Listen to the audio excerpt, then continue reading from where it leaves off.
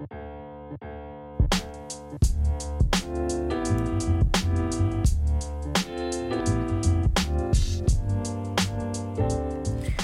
up, film fans? This is Beer, Bourbon, and a Movie. I'm Tawana. And I'm Vaughn. And we're two filmmaking cinephiles dedicated to the art of film, the taste of a good beverage, and everything in between. Oh, yeah. We're glad you're back, people. So grab a seat, film fans, beer drinkers, and bourbon lovers alike. This is episode 79. 79. Wow. 2000 and what is this? 2023? 2023. This episode, we'll be reviewing Devotion and Black Orpheus, a cinema classic.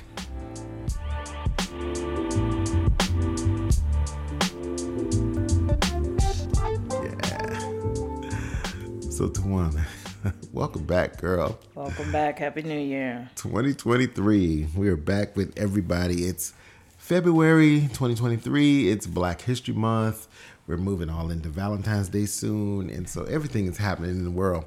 But it's good to be back, and great to talk about these great films. And because it's Black History Month, we really wanted to deep dive into some Black cultural references in film, and also honor a great, military leader. So I think that's why we decided to pick. As for me, that's why I decided to pick Devotion, which is streaming on Paramount Plus right now. Like I said, we wanted to, just talk a little bit about Black history and what it means to us as Black creators and so on and so forth. Because there's so much stuff out here, and we believe in some critical race theory, and you need to know your information, because if you don't know, you're going to repeat the mistakes. Absolutely. So, it's always good to be back and talking for me, the knowledge.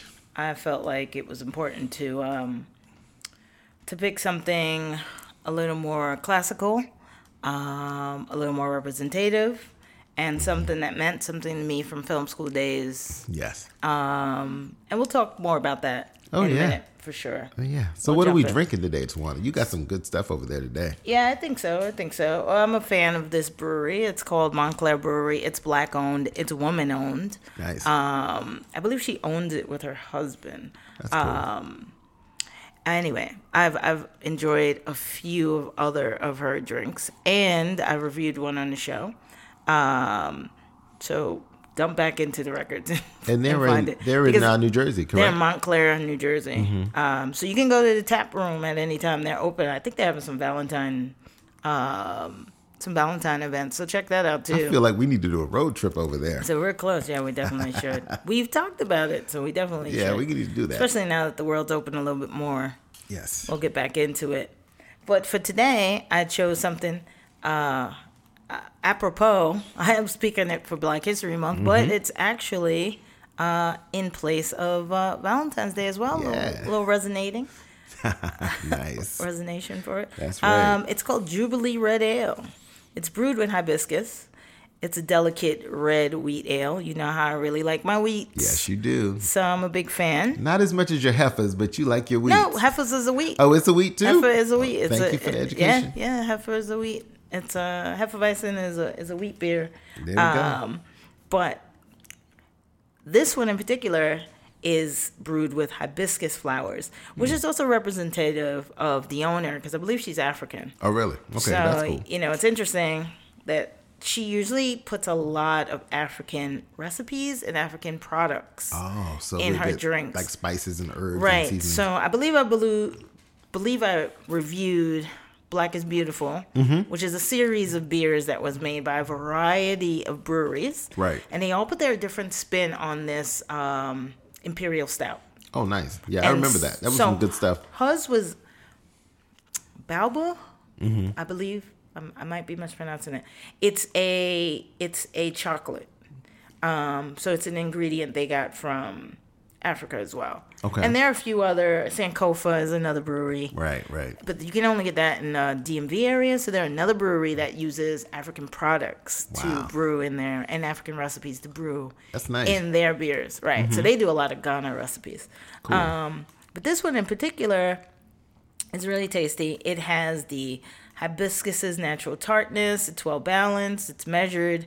It has an addition of lactose that I don't think I note in it because I'm not a big fan of the lactose in beer. Now, how does that work? I'm confused about the lactose situation. I'm gonna lie and say I don't know right now. But it has something. So it's something in the processing, I guess. It's something within the processing, and it's a dry product, I believe. And usually it's in like sours. Oh.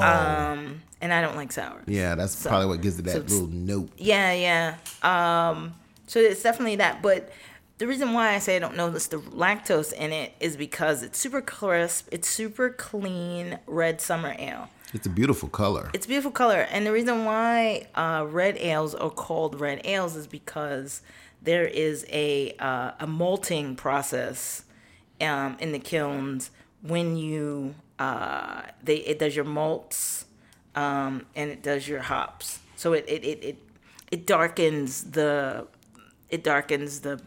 herbs that you put in, and that in turn creates the color. Oh, that's why it looks the way it does. Yeah, it has effects. So if you like Killian's, which is a favorite of mine, right? Yeah, I like it. Highly recommend you get it on tap. Totally different from the. It has a beautiful amber color. Yeah, it has a great red ale amber color to it, and so that's what makes it a red ale. But also, them adding the hibiscus also adds to the red tint of it. Right. So if you like hibiscus as a tea, you can also get sort of that note from it as well. Nice. But it's tasty, and I really like their beers, so check them out. See what you can get. Yeah, they've got some generally good flavors. So check them out. What do you got, Vaughn? I'm drinking Michener's single barrel straight rye today because I'm doing a beverage in honor of Valentine's Day. Yes. Because I wanted to bring in some red color because I'm doing a strawberry old fashioned. So I infused some strawberries in my simple syrup that I use to make the old fashioned with. And Michener's is from 1753. They've been around a long time in Kentucky. It's a good rye. I like it a lot, and it's 84.8 proof. 42.4% alcohol by volume. So it's not crazy bad. It's not too strong, but it's, because, I like a 90 to 100 proof. But, yes, you do. That's just me. It's fire charred, new white oak. So, that's what the barrels are working with, which is good. It's spicy. It has the peppery notes. And I know you like those, Tawana. You got to taste this. Yeah, I like it. And then there's also, that citrus note and a little butterscotch and oaky feel to it. So it's good, and it works well. It would work well also in a Manhattan. It would definitely work well in the Manhattan because, rye is always kind of cool in a Manhattan drink. But I really like it, and I would definitely recommend it. It's a little on the pricey side, and it was a gift from a friend and a neighbor of ours, and Will, who's producing the show today. Thank you, Will. And it's always good to, celebrate those good flavors and seasoning. And I'm always about a Kentucky beverage. So, all right, so let's start these films. Yeah, let's talk about Let's do the reviews. So, all right, so your film, Devotion, directed by Jay Dillard, who is a black filmmaker who's made a number of other films. Yes, and a few we've liked. A few that we've liked. And reviewed, actually. We reviewed Slight. Yeah, we reviewed Slight. And he had a few others. He had Sweetheart. He had the Outsider series. He's had a number of others. Twilight. He also does a lot of TV. So we did that. And we liked Slight. Slight was pretty good. Yeah. So this one in particular is about the Navy's first black aviator. His name is Jesse Brown, played by Jonathan Majors. And the synopsis says, a pair of U.S. Navy fighter pilots risk their lives during the Korean War and become some of the Navy's most celebrated wingmen. Yeah. Starring, of course, Jonathan Majors, Glenn Powell from the Top Gun Maverick Fair. Yes. Christina Jackson, and a number of other hosts. Oh, there's a Jonas in it as well. Joe Jonas is in the film. Joe Jonas is in it. He wasn't bad. He wasn't bad. This was bad. So tell us what you thought and why'd you choose this film, boy? I chose this film, one, because we were honoring Jesse Brown as the first black aviator. He was also the first black African American to die in the Korean War. Right. And the first black aviator to die in the Korean War. And, just the legacy that he built and to die so young, because he was only 24 when he died. He was only 24. In 1950. So, and just the what was so wonderful about the story was the story centered more on their friendship and what it means to be the wingman, and the fact that, his counterpart, Tom, was his true wingman in all sense of the word. And I think that, it was interesting that we finally get to see these kinds of stories being told. And I think Jonathan Major, who is just an amazing actor. We've reviewed several films he's been in. And of course, we were big fans of Lovecraft Country. Yes. And, he's getting ready to be all over the Marvel Universe. Yes. And he's also going to be the new, protagonist in the Creed 3 film. Yes. Directed by Michael B. Jordan. So right. His first film. This man he's just boundlessly talented, and I think that it's all over the place. It was important to acknowledge Jonathan Major's work, and also because I loved him in The Last Black Man in San Francisco, and yes, he was great in that, and just so many things. And I think that people, when you get caught up in the Marvel universe, people tend to lose sight of all the other work that you've done. But I think that he's just a standout, and I'm glad that he was there to honor Jesse Brown, Ensign Jesse Brown from the Navy, in the fact that this man was unsung, because he was the first, and it's hard to be the first of many things that this guy was, and and I know in many times I get to be the first. I know Tawana's always been the first for many things, and I think that it's important to acknowledge those things. And this man, Ensign Jesse Brown, died so young.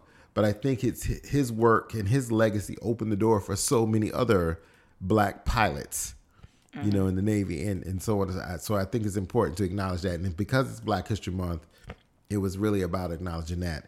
And this film has all of the similar notes that a movie like Top Gun Maverick would have. Yes. You got all of the aerial sequences, and you got the camaraderie of the military and how everybody works together. You got that sense of the buddy film, because I could really see him in the other actor doing any other kind of movie, what I mean? Where they're like paired together, like, it could be a cop buddy film, which was very popular in the late 80s, early 90s with like Lethal Weapon and stuff like that. And I think that, it just shows the range and the capability of black actors and what we can do.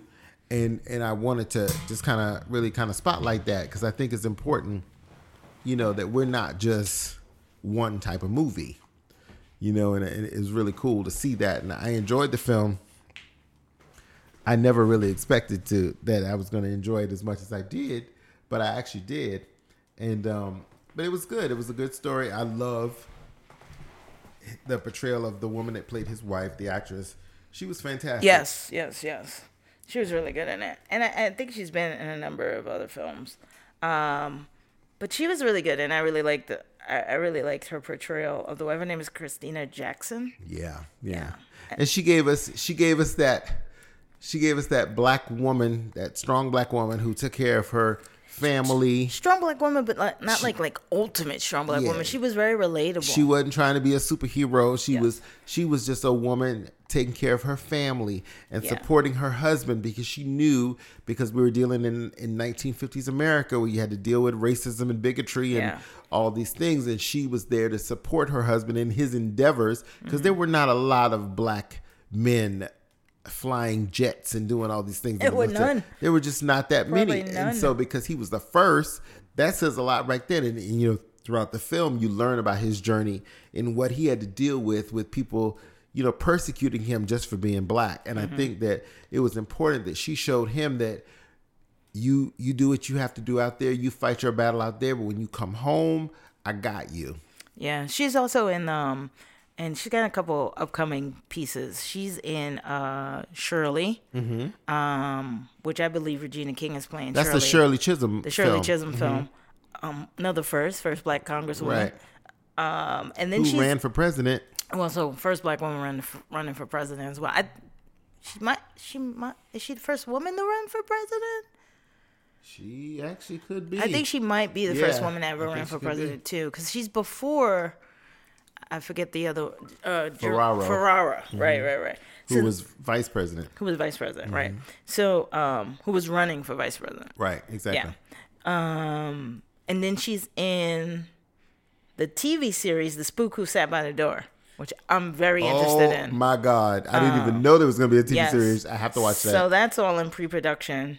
So there's not a lot of information about that apart from like the people in it. Right. So I'm not sure who's playing the officer, but like Nafisa Williams and like a bunch of other people are in it. I'm not sure who they are. Anyway, so she's got some good upcoming pieces coming for herself. But and she'll do well because it was really good. What I really liked about the film myself was the ability to treat him as just a regular person. It wasn't like he was being treated like, oh, you're the black guy. And at every turn when they tried to treat him like, well, people outside of his unit, I should say, because his unit didn't even flinch. Yeah, his unit was 1,000% behind him. And his commanding officer as well. Right. But and he was well guarded against people because naturally, you never know what could come up. Right. But what was interesting is that people outside of it would try to note him, or I say denote him as like the black guy. Right. The black fighter pilot, the black this, the black, and he was like, no, just a simple fighter pilot, and you know, I'm in this unit just trying to do my best to protect America. Right, just like every other man there. Yeah, so I really like that those moments were really seriously acknowledged to the point that he needed to, we needed to see him and what his life was about being in it. Right. Even when the blacks would try to like, bring him into the fray, he kind of just didn't want to go into that, like, take pictures of me, make stories about me in various publications. Like he just wanted to do his job. Right. Because that alone was tough enough. That was his mission. And being in a military position, he already was getting, racial epithets thrown at him left and right and denials. And he was just like, no, I just want to come here and do my job. And so I thought that was really interesting about him. Yeah, and there was a sequence in the film where he reassures himself and he strengthens himself by reminding himself of all the things that all the negative things that people had said to him, and that's what kind of built his strength up. And he did it every time he was getting ready to jump into something new and something challenging. He reminded himself of, I guess, and it's almost like reminding yourself of the pain and the struggle you've already been through to let you know that you can do this again, and you can succumb it, you can surpass it in so many ways, and that was what was so. And I feel like as black people, we do that anyway, because as we walk out the door every day, there's so many things that are coming at us. You know what I mean? From all the social ills to police harassment to just racism and bigotry. All these things are alive and well in 2023. Yes. And I feel like, you kind of have to shore yourself up and say, you can do this, what you're dealing with at work. Yeah. And so on and so forth. I think that it's very interesting to see that. And there was so much vulnerability in Jonathan's performance that you got that. And he delivered that in such a way that any man or woman or anybody could understand this strength that you need. And he really performed that in such a way because he's such a good actor. And those tears were flowing. This is one who was saying as we were watching it, he was very tearful in many of the scenes, and it was really cool to see because you don't really get to see that.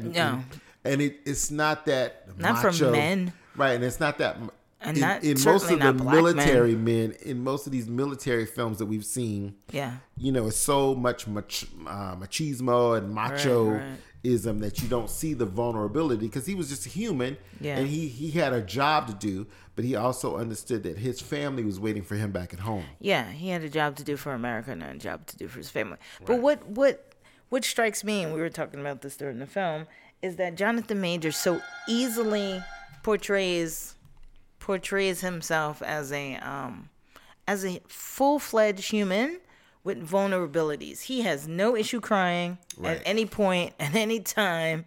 Right. He's very well open to expressing himself. And I think it was nice to...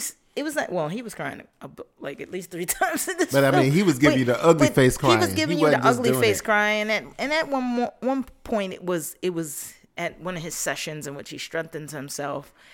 He was almost putting on an armor. Right. And repeating everything that he's ever heard himself called since he was a child. Right. To sort of like bulletproof himself before he went out. And then this way it could deflect. It just rolls off his back because he's already said it to himself and he's already heard it numerous times. Mm-hmm. But also, there were moments when, there would be tragedies and he would tear. But what I think is important is I think we as a people, not just blacks, but we as a people, don't see men in vulnerable positions that still also intact their humanity without making them seem weak. Mm-hmm. It's just a part of your vulnerability as a person. Yep. And you don't see that for men. And you really don't see a lot for black men. Right. Not portrayed in media. I think of people of color portrayed in media, not in a strengthening regard. But I thought that was really interesting. And I was happy that they did that. It humanized him. Yeah. And it showed his sensibility his vulnerability too. When he was present with his daughter, there was a kindness. He always seemed kind, but there was a sweetness about him, a kindness about him. And I guess, the father-daughter relationship is a special one too. Yeah. And then, what was cool about his performance was you also got all of his swag, because in the sequences about his time in France, yes. He also brought humor to the role. Yes. He brought confidence. He brought swag to it. And that was important to see. And it was a black man swag. Mm-hmm. It wasn't just this military dude. It was, okay, you trying to come for me? Mm-hmm. I got you. He also spoke the language. Right. He was ready. He was ready in all sense of the words. And that's what was so cool about it. And he was well armed. I liked how he worked with Elizabeth Taylor, because she's referenced in the film in his meeting of her in France. And I think that it's cool to see those kinds of things, because you don't always get that. And so I'm glad that we were able to watch that and see it in real time. So, it's one of those films I would like, and I recommend that you guys, as you're out there looking for things to watch and stream when you're at home, because now you can watch it at home because it's on Paramount Plus. Oh yeah, of course. Well, it's so nice to have these accessibilities, because for instance, when we switch over, which we're about to do for my film, I have it on DVD, I have it on Blu-ray, and then I was like, where am I playing this? Yeah. And so then I'm like, oh wait, let me see if I can find it, and it was on HBO Max. So, it's really nice to be able to have these options to be able to travel with this stuff. So, yeah. And the film was released in November 23rd in 2022. Yes. In the theaters. It's made $21.7 million. Well, good. I'm glad. So, it's definitely out there, and it's definitely something to watch. It was a Thanksgiving movie. It's also a family film. It is very family. So, you can sit down with your kids and watch it. Yes. And I highly recommend it. For sure. Black History Month. Yep. I would too. Wherever you are, this is American history. Yes. So just play it for them. And guess what, black folks? It's not about black trauma. No, it's not about black trauma at all. He was a hero. He's absolutely a hero. And he's presented in that way. And there is no physical, no racially inspired physical harm. Right. So you can watch this. Don't worry. For sure. And it's a shame that we have to preface these things now, but we do. We do. Trauma porn. Yeah, we do. Anyway. As we end this segment. So let's jump into Black Orpheus. We'll jump into Black Orpheus. Okay. So I'll before I do the whole synopsis thing, I'll preface this by saying Black Orpheus is one of those films that I was introduced in film school in a world cinema class, which I believe was taught by Michelle Mater at the New School. Google her, look her up. She's got a film series called Creatively Speaking. And I say that because I think her legacy should live on. She's unfortunately passed. Rest We've in lost peace, her. Michelle. I know you watching us. Right. But I hope that you look that up because she's got a litany of work that she's been involved in and shared with the rest of us. And that's how we're able to give you this nice podcast. But I digress and say that one of the really interesting things that I loved about this movie was that it took a Greek myth and made it into a African diaspora acted piece. Mm-hmm. Okay, it took it into a tale and a myth, into a new time and a new era. And what I like about that is it means that, we could be the everyman as well. And as a young person in college, I was pulled into it and resonated with it because much like if anyone has ever seen Kehinde Wiley's work, as an African painter, he puts Black people into classical artwork. So where once you were a kid and you might have gone to the Met, let's say, in New York or in any other classical museum, and you used to see all these classical pieces of artwork, but they were always white people. Mm-hmm. Now Kehinde Wiley puts them into art, and they're Black, and it gives you a sense of regalness. It gives you a bigger denotation of glamour and grandeur, and so that's what this film did for me. And me liking the classics, I like Shakespeare and I like Greek mythology. I think they're great stories. It was really interesting to see this come into play. So with that being said, I introduce to you Black Morpheus, directed by Marcel Camus, French filmmaker. This film is in Portuguese because this is the retelling of the Orpheus and Eurydice myth, just set during the time of Carnival in Rio de Janeiro. Which is in Brazil, which is a South American country. Right, which is why we have to watch it in Portuguese. It has American subtitles, really easy to follow, but it's a really beautiful film. And it's the retelling of the Greek tale of Orpheus and Eurydice. So a brief synopsis of that is Eurydice is a musician and a poet, and he plays the lyre. I believe that's what it's called, Lyre. It's a Greek instrument, and it's similar to a guitar when you look at it. Yeah, it kind of reminds me of a mini harp too, in a sense. But anyway, so he returns home and he marries Eurydice. She is immediately bitten by a snake. She passes away, and in Greek mythology, you would normally have to go to the underworld, which is called basically hell to us, I guess, in more modern times. Mm-hmm. So he travels to the underworld to save her. He plays his harp for Hades, the ruler of the underworld, and he's so taken back by it that he returns Eurydice to Orpheus and says, but there's just one condition. Hermes will lead you out of hell. But when you go out, you must never look back. If you look back, you will disappear to each other forever. So, of course, this is not a surprise. Just as Orpheus is making his way out of the opening of hell, basically, or the underworld, he sees the sun and he turns back to share his joy that they have escaped. But he did not heed the warning, and hence she disappears and is led back to hell by Hades. So we take place in this film. We take place in Brazil during Carnival, where these two people, played by Bruno Melo and Marpessa Dawn, plays Eurydice, and a number of other cast members. I don't think we're gonna know any of these people, but they're participating in this grand celebration in Brazil during Carnival.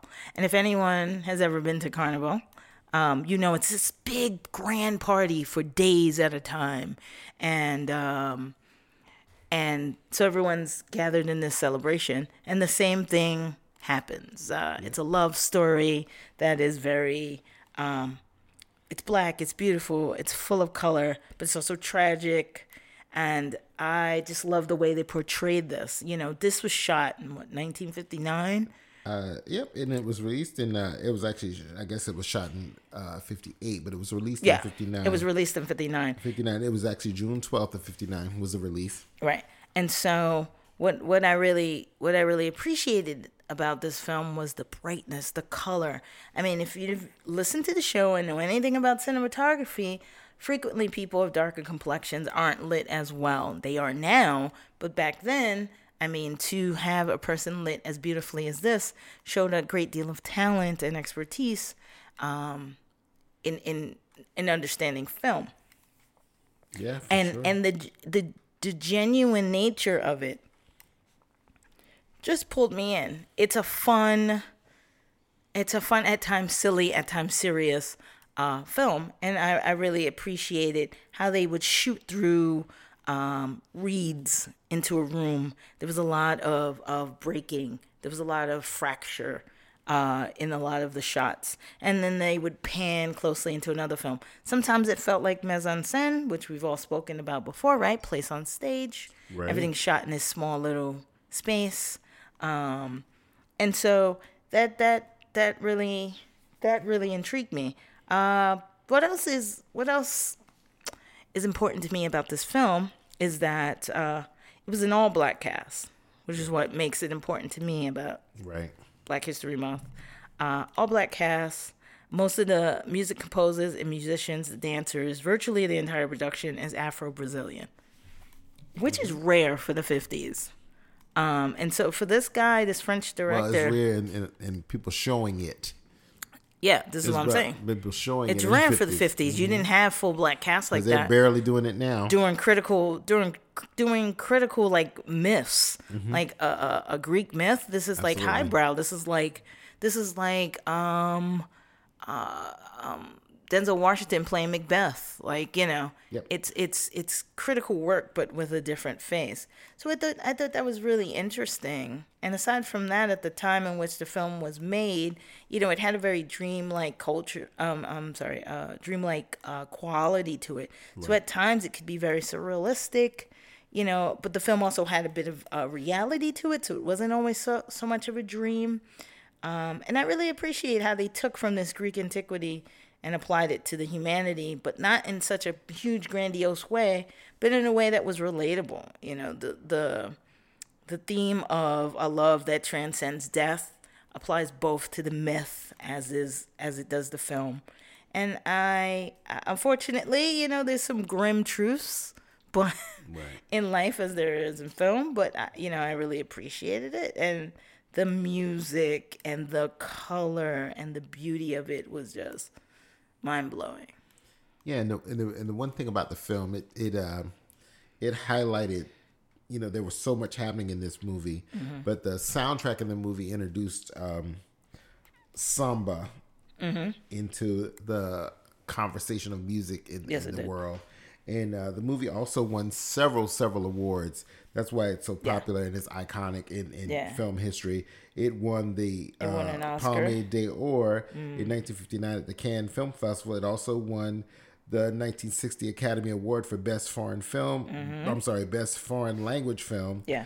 And in 1960, it won the Golden Globe for Best Foreign Film. Yes. And it was nominated for the 1961 BAFTA Award for Best Film. It also won a Cannes. Yeah, so it won. It won Best Film. It won. Cannes it won the Palme d'Or. Yes, that's what I just said. Just like You know, so in 1959, so it's one of those films that's, you know, people talk about, people study. So, you know, and it was very interesting in how they told this Greek mythology story in such a real way. It reminded me of The Wiz. Yeah. And how that story was told. In that very fantasy, like. In the fantasy, but there was some realistic moments there and some realistic things. And I thought it was cool in that way, and it just showed us a slice of life that we don't normally get to see in America, because we didn't really know that much about Brazilian culture, especially during that time. And so it was good to see that. And Carnival is actually happening. We're recording this in February, and it's about to happen in Brazil right now, because I have some friends and colleagues going over there. So it's one of those things. But Mardi Gras is sort of like Carnival. It's good to see the celebrations of the culture and the heritage of the people. Trinidad is having Carnival right now.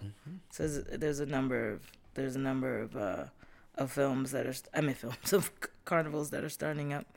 Also, there were moments where I think I've read some controversies, and they said, "Oh, is the portrayal of black people as being silly and hedonistic and barbaric," because there are visions of there are images of hoodoo practices. And I don't think that's the case. I think it was very realistic. There was nothing, but you know what? That's through the lens of somebody that's not part of the culture. So for them to say what for many people, their practice is spiritualism. So, but for many caught up in Christianity, that could be deemed as barbaric. Yeah. But not necessarily so. It's just, once again, through the vision of that person. Absolutely. Or the lens of that person. So I think that it's good to see that different cultures have different practices. We don't all have to be the same to we don't live in the world and enjoy the space that we're in. Yeah. Because everybody has their time and their place. And I think that was the beauty of it, because you got to see this culture in a way, and it was all about them. It wasn't about anybody else. It was about them being happy and enjoying their culture. There was no white hero. No. It was literally about them telling their story and experiencing their story. And an adaptive film that was adaptive story that was based on Greek mythology. So it just means there's a million stories that can be told. Yeah. But they could be told through the representation of others. Yeah. And I mean, and okay, so this is in Rio.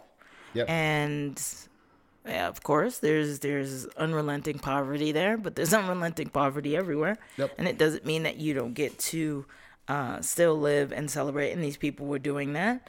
And the children seem to be resilient and to take up the mantle of Eurydice and Orpheus, and music was tremendous in helping that as well.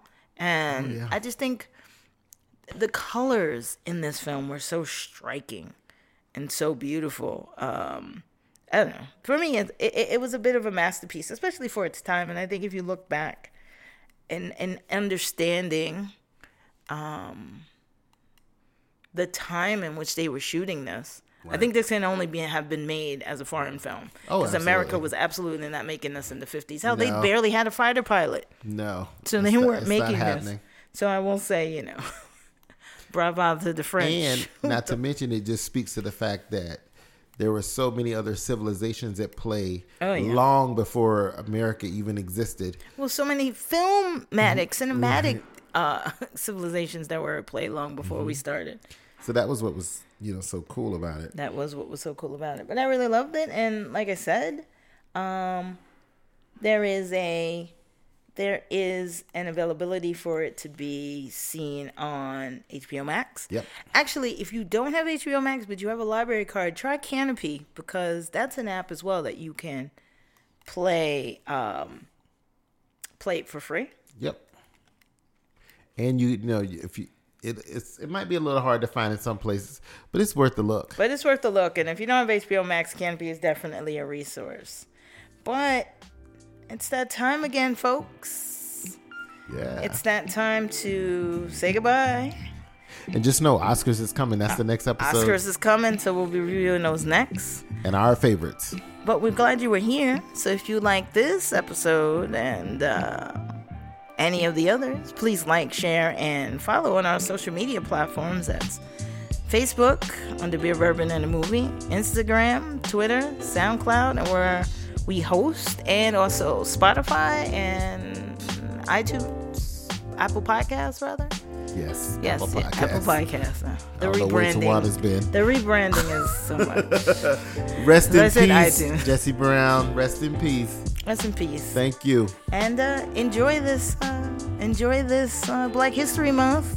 Be blacker and better than ever. That's right. All year round, but make it extra this particular month. Because we're black and we're proud. That's right. Say it loud. Thank you so much. This is Beer Bourbon And a movie. and a movie.